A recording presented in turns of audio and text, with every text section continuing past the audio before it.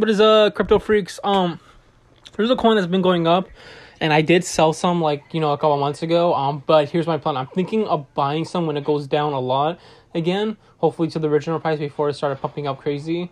I'm talking about Baby Dogecoin. My plan is to buy it when it goes on the dip, like when basically when the market goes down a bit again, because look, it's not gonna stay up. It's not gonna keep on staying up. I definitely sure it's gonna drop down crazy. But my plan is to buy some of it, stake it again, and just let that grow. And that's pretty much it from there. So I'm going to be buying Baby Dogecoin dips pretty soon. So that's pretty much it. Sorry about that. I just sneezed because I'm allergic to bullshit.